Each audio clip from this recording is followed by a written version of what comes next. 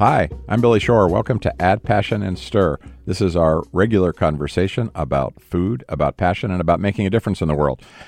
We've got two guests in Washington, D.C., along with my sister, Debbie Shore. Deb, it's good to be doing a podcast again. We've missed a couple with each other. I know, and I'm here with one of my favorite chefs, so I'm happy. Yeah, well, it's our neighborhood chef. Exactly. Right, and we're at Ann's. Used to be Cashin's, which Debbie and I loved, and I think, Debbie, when your daughter was born, Sophie, that was the first place we took her in the little bucket car seat when she was maybe 9 days old. And many times after, we came but to Cashin's. that was special. Many times. And now Johnny's Half Shell and a taqueria, right? And a taqueria, that's right. Yeah, it is. It's very cool to have Johnny's Half Shell where Cashin's used to be. We love that. Well, we're going to talk about how all this came to pass. And we've also got an expert on restaurants. We talk about restaurants constantly on this podcast, but we've never had the depth of historical expertise that we've got in Paul Friedman, a professor of medieval history at Yale, and more notably to us at Add Passion and Stir, the author of 10 Restaurants That Changed America.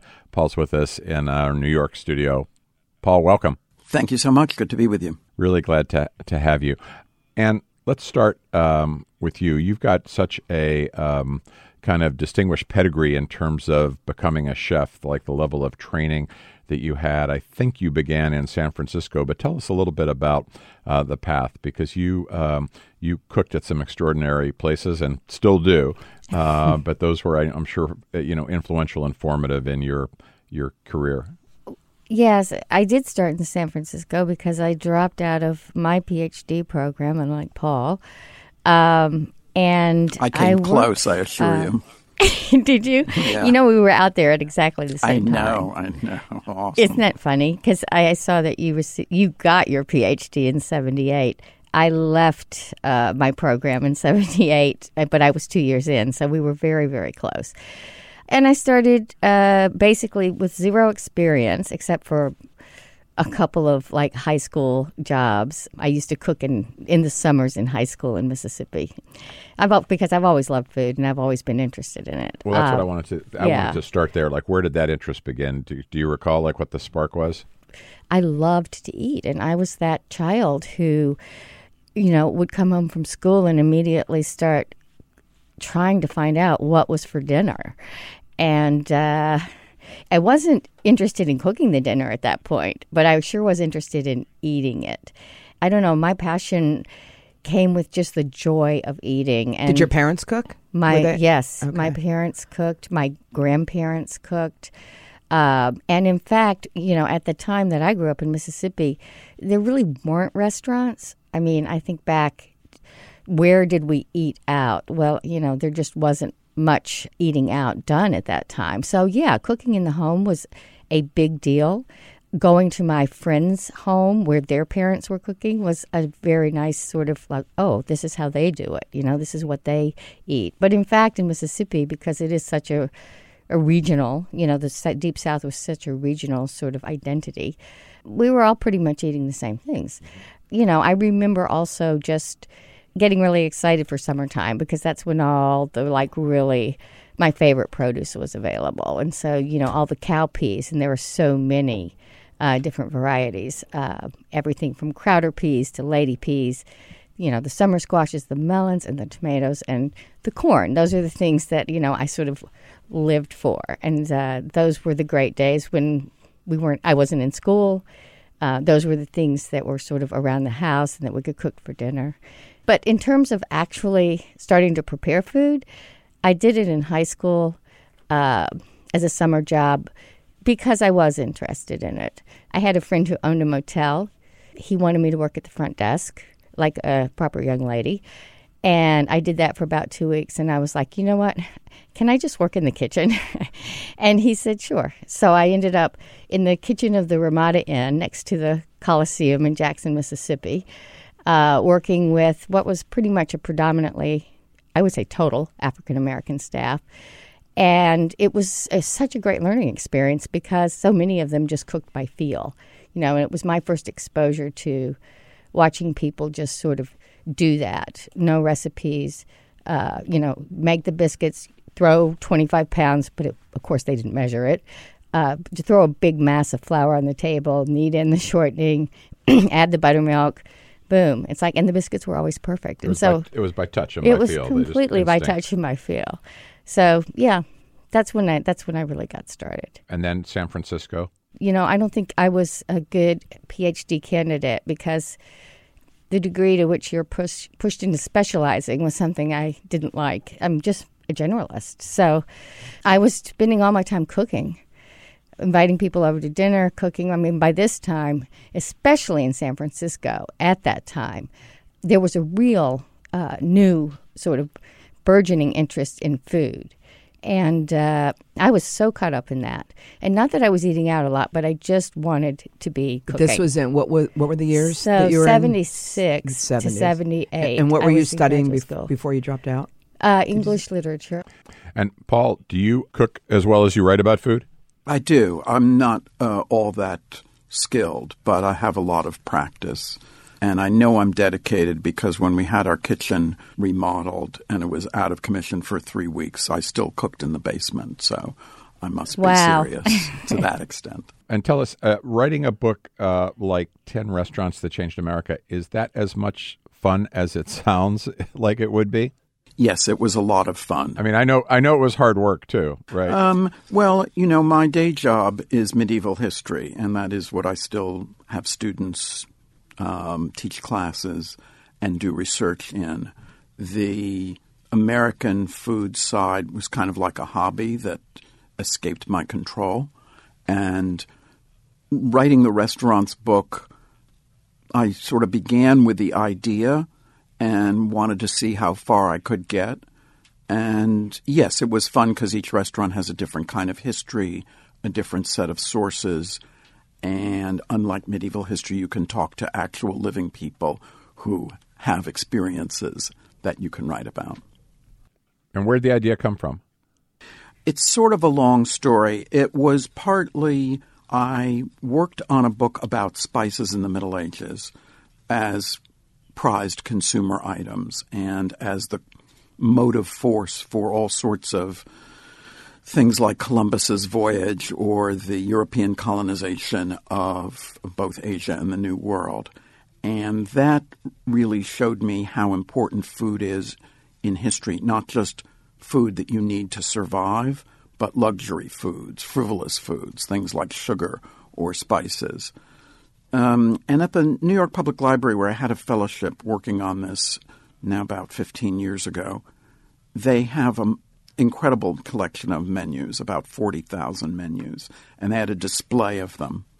And I just fell in love with the menu as a document, both as information about what people ate in the past, and it was obvious that people in the United States had eaten completely different food in the 19th century than now.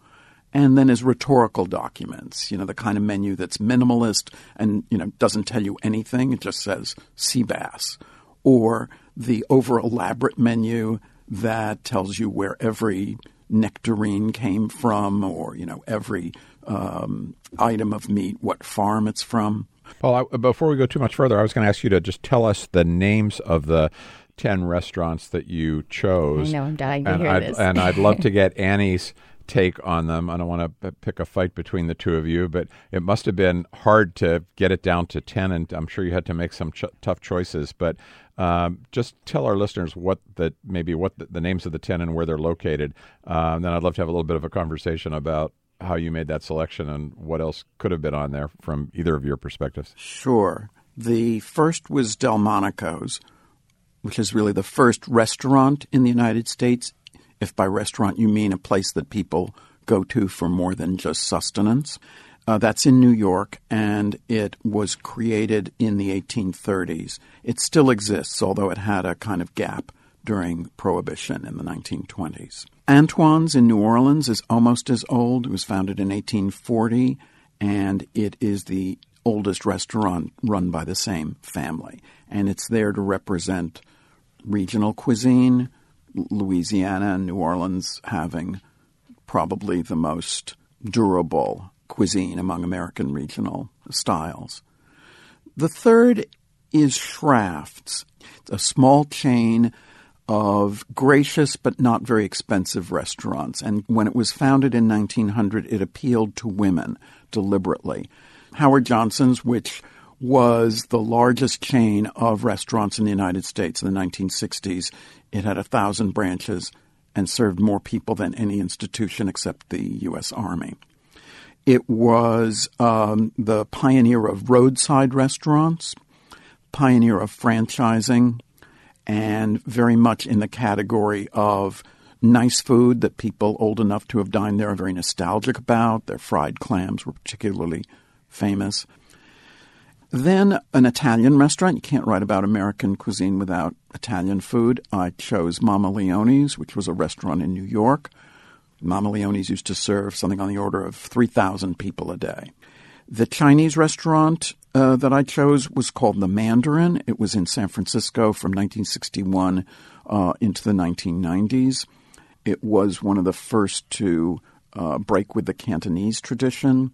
It was fairly elegant, and its founder, Cecilia Chang, is a legendary chef, very much active, approaching her 100th birthday, which is in September.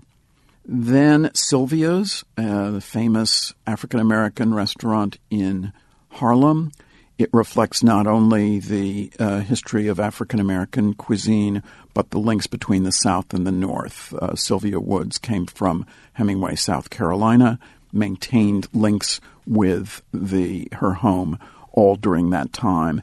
And so the story of this restaurant is in part the story of the great migration of African Americans to the North that began around 100 years ago. Then Le Pavillon, which was an extremely elegant French restaurant, also in New York, that represented high-end cuisine from the 1940s to the 1970s. The Four Seasons, which just closed a couple months ago, was an elegant non-French restaurant. As its name implies, it paid attention to the seasons, which in 1959 was a revolutionary idea. And it also was the first place that the term power lunch was applied. And then finally, the last one is Chez Panisse. Chez Panisse probably requires the least explanation of any of these. In Berkeley, California, Alice Waters' creation in 1971, and arguably the most influential restaurant of the last 50 years. Annie, give us your take on these. I mean, I had Delmonico's in mind because I also was thinking about, I wonder what his 10 restaurants are. And the first restaurant that popped into my mind was Delmonico's, not because I've ever eaten there, obviously, but because it's appeared in so many of the texts, American literature texts that I've read through the years. Antoine's I used to go to as a little girl. And I went there probably about 15 years ago. I still do love it, and I still think it's incredibly important. And I thought your adjective about Louisiana and Cajun Creole cooking as the most durable of our regional cuisines was interesting. I think that's giving it a little bit of short shrift, but of course I'm partial. I would say that it's the most well-defined and in some ways the most complex because it stems from so many divergent influences coming together in that part of the country. I'm wondering, both Anne and Paul, what you think of the on the hospitality, kind of lens. Because I was also thinking about maybe Antoine's, which I haven't been to in years, but certainly Chez Panisse, in addition to bringing a different cuisine, a new cuisine, a farm-to-table cuisine, there was also, I think, a sense of hospitality there.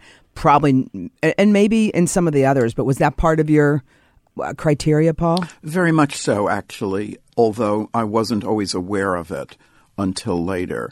So certainly places like Sylvia's were centered around the charisma of the owner, who was always there and who and created the family a kind and her of family. atmosphere. Yeah, exactly. But this is also true of Cecilia Chang, who always complains about restaurants that I've been to with her that they're not paying enough attention, or that the owners have delegated the greeting of customers to someone else. The hospitality aspect varies greatly. So Schrafft's, for example, deliberately hired Irish waitresses because they thought that they were the best at sort of dealing with possibly irritable or flattering customers. Mama Leone's offered a spectacle. The waiters could carry the first course, which was an antipasto that consisted of 12 different dishes. You know, one great sort of, I don't know, in my mind, growing up, one sort of indication of a great waiter was the ability not to write down the order, no matter how large the party. Your restaurant, Cashin's, that had a brief departure and came back to our neighborhood, thankfully. One of the things I've noticed about it, and anybody who's eaten there over the years knows this, but your staff, for the most part, has been kind of consistently with you and there. And I think about this unbelievable growth of restaurants in Washington, just like so many restaurants. I don't even know how they're going to all survive. But I guess, how do you, other than good food, which obviously is a criteria for a successful restaurant, and hospitality, which I think both of those things are, in abundance now in Washington. How do you think about success and survival in this really crowded market? Is it the consistency? I do think it is consistency in the end. And I've only just recently come to that conclusion because, this incredible sort of growth in sort of the numbers of restaurants, the numbers of very good restaurants, and the fierceness of the competition to stay in business is relatively new. And it's taken me a while to figure out, and I do think it's having Johnny's in the old Cashin space, is that slow and steady can still win the race. And that's great news for somebody like me who's been doing this for so many years and isn't going to open a sort of, hot new concept restaurant anytime soon. So, yeah, I think consistency and accessibility, I believe that it's not so, I don't think price point, but I think accessibility. I mean, I find that people of all generations can enjoy what we do at Johnny's Half Shell. Yeah. Well, and you see that tell us too. About the experience that how would you describe the experience you want your guests to have? Debbie and I come and have dinner there, and we walk out and we turn to each other, and what do you want us to be saying? I would like you to be saying, oh, I just love going to that place. It's, the food is always great. The service is very professional, and Johnny is a blast. Johnny being my partner. It's nice to see him there. He's the face of the place. And his energy is real, right? It's not fabricated. It's real. And when he sees you and knows you, which he knows everybody in the place, it does make a difference. And actually, you don't see that so much anymore in Washington. I think that's one of the unique features of and I think Johnny's another right thing now. you don't see in Washington right now is customers knowing each other. Because a lot of the restaurants that are hot have, sort of everyone's going to try them. It's not a room full of people who have sort of lived next door to each other or have seen each other in this spot before and become friends, particularly at our bar, which is a very convivial place. It's true. You walk in, you see people from the neighborhood, and that just makes you want to go back. Yeah, exactly. Yeah, it really does. I mean, and I always feel like as good as the food is in a place, and there's a lot of good food in Washington, as good as it is, I want to have a certain feeling. Mm-hmm. And that feeling is going to override, anything else. And actually getting back to Billy's question, what do you see as key to survival in this environment?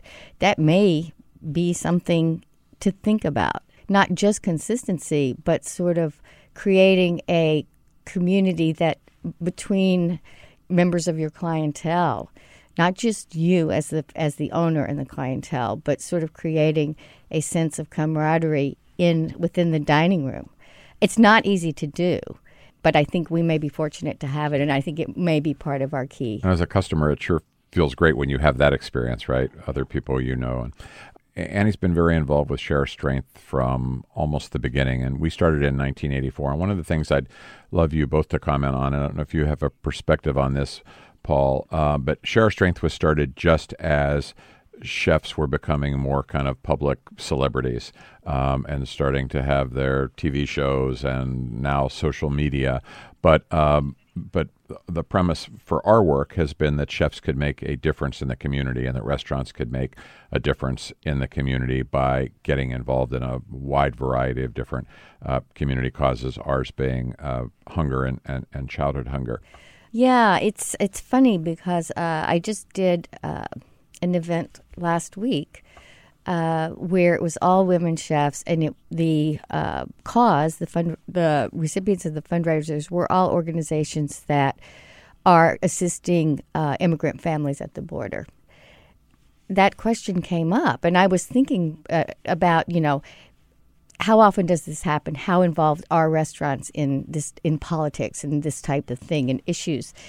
And I was thinking back to our time together with Share Our Strength and realizing that, sadly, I think it's a little bit less easy for restaurants to sort of be responsible and to sort of fulfill that responsibility if they feel it, because of the competitive nature of this environment. I mean, if you guys remember, it was like we were one big family back then. And that was true of chefs and restaurateurs as well. As the pool has grown so large, I think it's harder and harder for people to find the time and the staff to support their efforts in that regard. And that's a problem. And, I was thinking that's a problem. Well, I think it's hard to say because there are more chefs in restaurants, so we still have a healthy, kind of cohort of chefs and restaurants participating in our work. But I think in that's relative true. terms, it's probably smaller than it once was proportionally. But I've seen a change in the depth of their participation. So an event, sure. But getting more involved in, their community, recruiting others, taking a leadership role, I think has become harder, to your point. I really do. To your point, Billy, there are so many chefs that are coming up. I always think of the industry as it relates to Share Our Strength as that group of chefs that you're one of. When we started the organization and they were kind of, on their way up in their career, and then they kind of reached a certain level and they're still there and they're still doing great, but then there are all these other chefs coming up under them. But I think it is harder now. Well, the one thing that's operating in favor of greater chef involvement is the rapid and perhaps overdue change in the definition of celebrity chefs. So for most of the last 20 years, a celebrity chef was male, kind of a bad boy, very, very dynamic, let's say, and in your face, and maybe interested in society, but also interested primarily in a certain kind of projection of personality. The social changes that have taken place, particularly the Me Too movement, and has changed what a chef with a reputation is supposed to do. I will say, though, that one thing that I've also seen change during our time at Share Strength is we used to work with restaurants and chefs really just to raise funds. And then they discovered that they had a voice. And part of that came with the celebrity that you mentioned, Paul. And it really gave them a different way to contribute. They don't all, raise money for Share Strength, but they come to Washington. They, learn about the issues. They go up to Capitol Hill. They lobby their policymakers about school breakfast and summer meals and issues that really matter to them. And that is relatively new, at least for us, I'd say in the last, 5 to 7 years. So I think there's an additional value that they've discovered that we've also discovered around leveraging their voice, which didn't exist when we started. Yeah, I'd also like to add that, fundraisers are just one way, and you're talking about another way, which is also, I think, somewhat time-consuming and takes you outside the four walls of your restaurant. I think for somebody like me who really enjoys being in my kitchen and cooking, I think about what I can do within the four walls, and a lot of that has to do with what you brought up, Paul, sort of issues of sustainability going forward. I think it will have a lot to do with the connections between how we eat, what we demand in terms of how our food is grown, and climate change. I think those connections are going to become more and more important. So I feel like making the right decisions, purchasing the food that I should be purchasing, encouraging my customers to understand that food, where it comes from, why it's important that I buy it there, why it's important that maybe They pay slightly more for that. They pay a little bit of a premium for that. I mean, these are things that I do just in the day-to-day course of being a chef, and they're really important to me, and I'm very consistent about that. Paul, can you give us a little preview of the next book in terms of American cuisine and how it got this way? Is there any particular way that you define it yet that you can share with us, or give us the headline news version?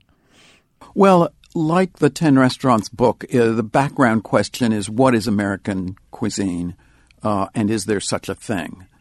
And is there such a thing? Because even though there may be some disparity between what Italian restaurants in the United States serve and what restaurants in Italy serve, if you see the entrance to an Italian restaurant, you have a pretty good idea of what you're going to get there. Whereas if a restaurant is defined as American, and you see this in guidebooks, for example, they'll say New American or American Traditional or Regional. So what does American mean is the issue.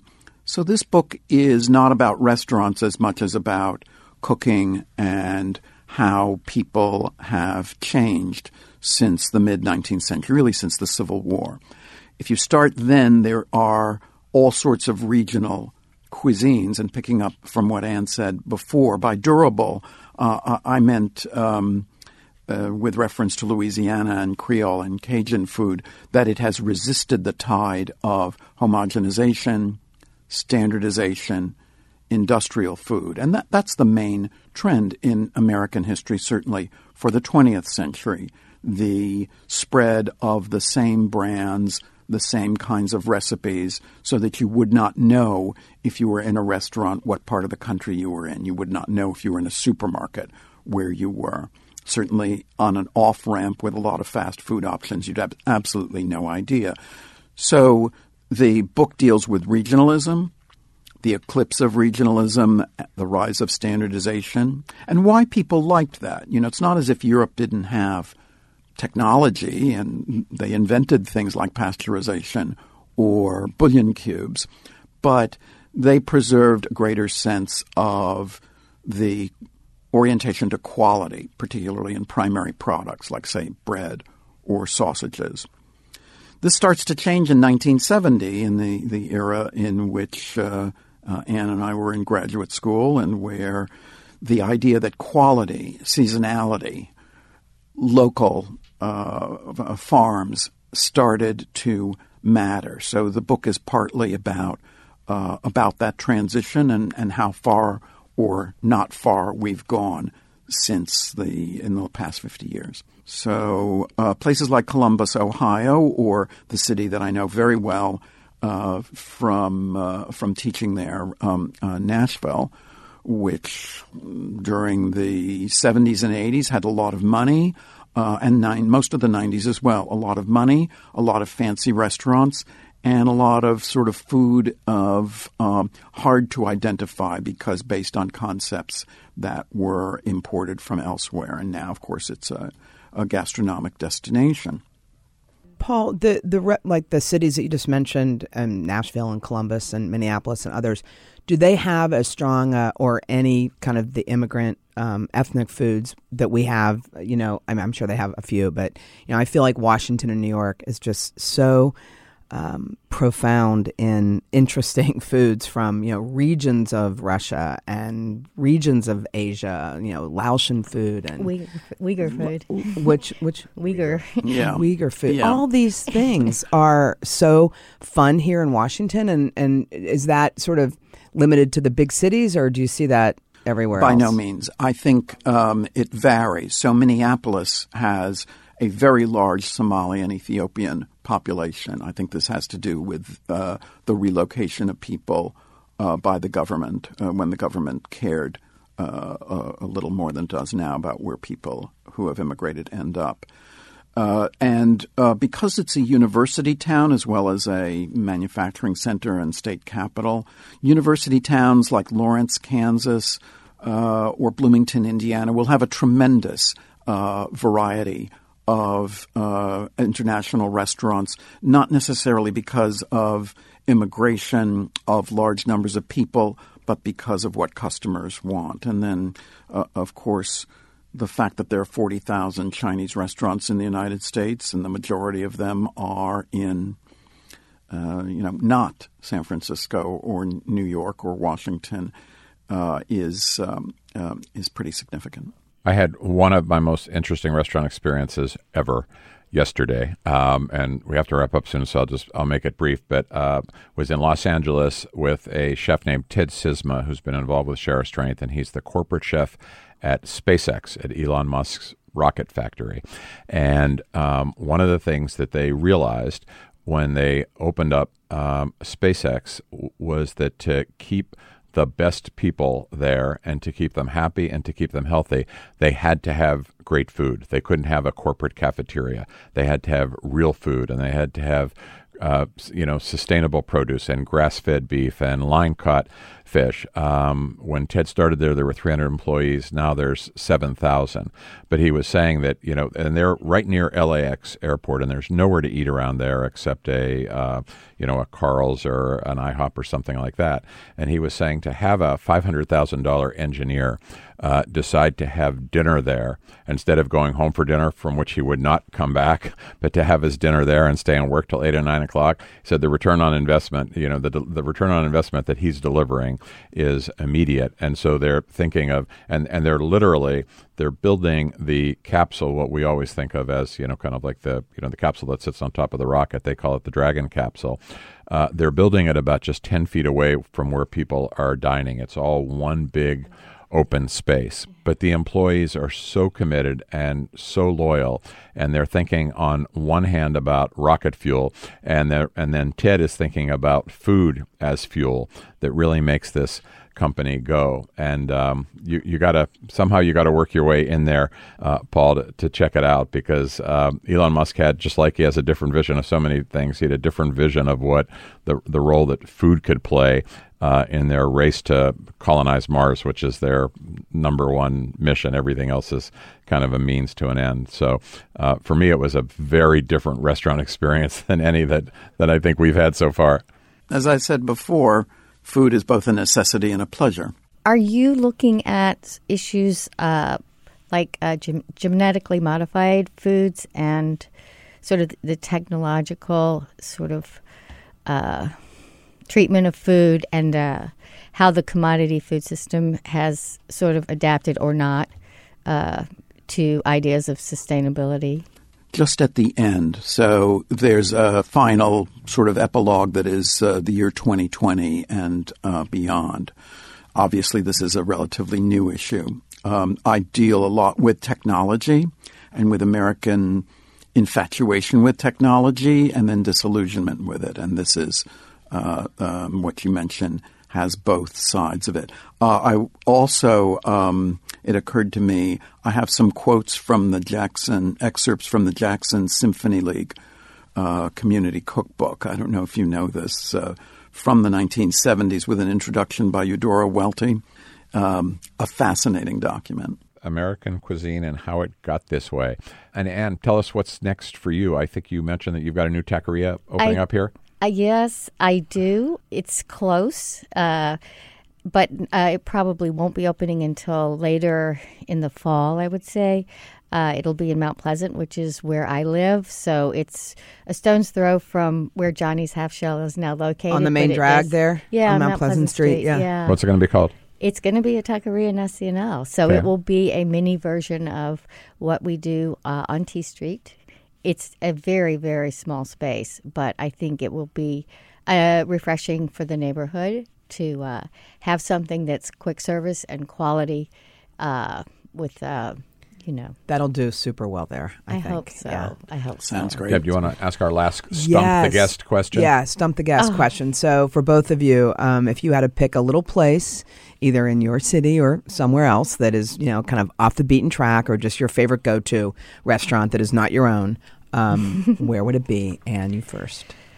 I mean, it's funny. Mount Pleasant Street is changing a lot. There is we got a really great little market called Each Peach, And they've opened a cafe next door called Pear Plum Cafe. Eat peach. And it's Peach and very Pear much Plum. on the model of it, and the sort of the millennial sort of restaurant, sort of snack coffee shop. But I had some, crostini with liver pate that they prepared. It was just it's great, I'm going to give a plug for a restaurant that I went to yesterday that was so amazing for lunch. Hando Mado. Have you heard about it? On 14th Street, handmade Japanese hand rolls. But the best thing on the menu was this half a avocado, which was grilled or roasted, I'm not sure which, with ponzu sauce and shrimp. And it was incredible. What's yours, Paul? You're up, Paul. One is called 5-Star Village, or just Village Cafe, in Brooklyn, on Coney Island Avenue, Midwood neighborhood. It serves Azerbaijani food, which is sort of like between Turkish and maybe a little bit of Central Asian. It's tremendous and definitely off the beaten track as far as Manhattanites are concerned. Another one is in Manhattan, and it's called La Vie en Sichuan. The idea of a Chinese restaurant with a French name appeals to me. It's not unknown by any means. It's fairly crowded. It's in Midtown South near the Empire State Building. It has Sichuanese food, and it's like it's so much fresher and more vivid than what we've become used to by way of Chinese restaurants. Wow, those are great tips. Those are great. Thank you both so much for being part of this conversation. Ann Cashin, we're excited about the second taqueria that's coming, and we can almost always find you at Johnny's Half Shell, right? That's where you're cooking. That's right. Thanks for having me. This was fun. Thanks for being on. And Paul Friedman, thanks for 10 Restaurants That Changed America. It's just a fascinating history, and to hear you talk about it, you are able to bring it alive even more than the book does, and the book does a pretty great job of that on its own. So thanks so much for being with us, Paul. Thank you. It's a privilege to be part of this conversation. And thanks to my sister Debbie Shore on behalf of both of us and the entire team at Share Our Strength and the team here at District Productive. Peter Ogborn, our producer today. Kelly Griffin, who helps with all of our podcast activities. I'm Billy Shore. This is Add Passion and Stir. Add Passion and Stir is distributed by District Productive. Our executive producer is Peter Ogburn. Add Passion and Stir is the creation of Billy Shore, Debbie Shore, and Paul Woody Woodhull.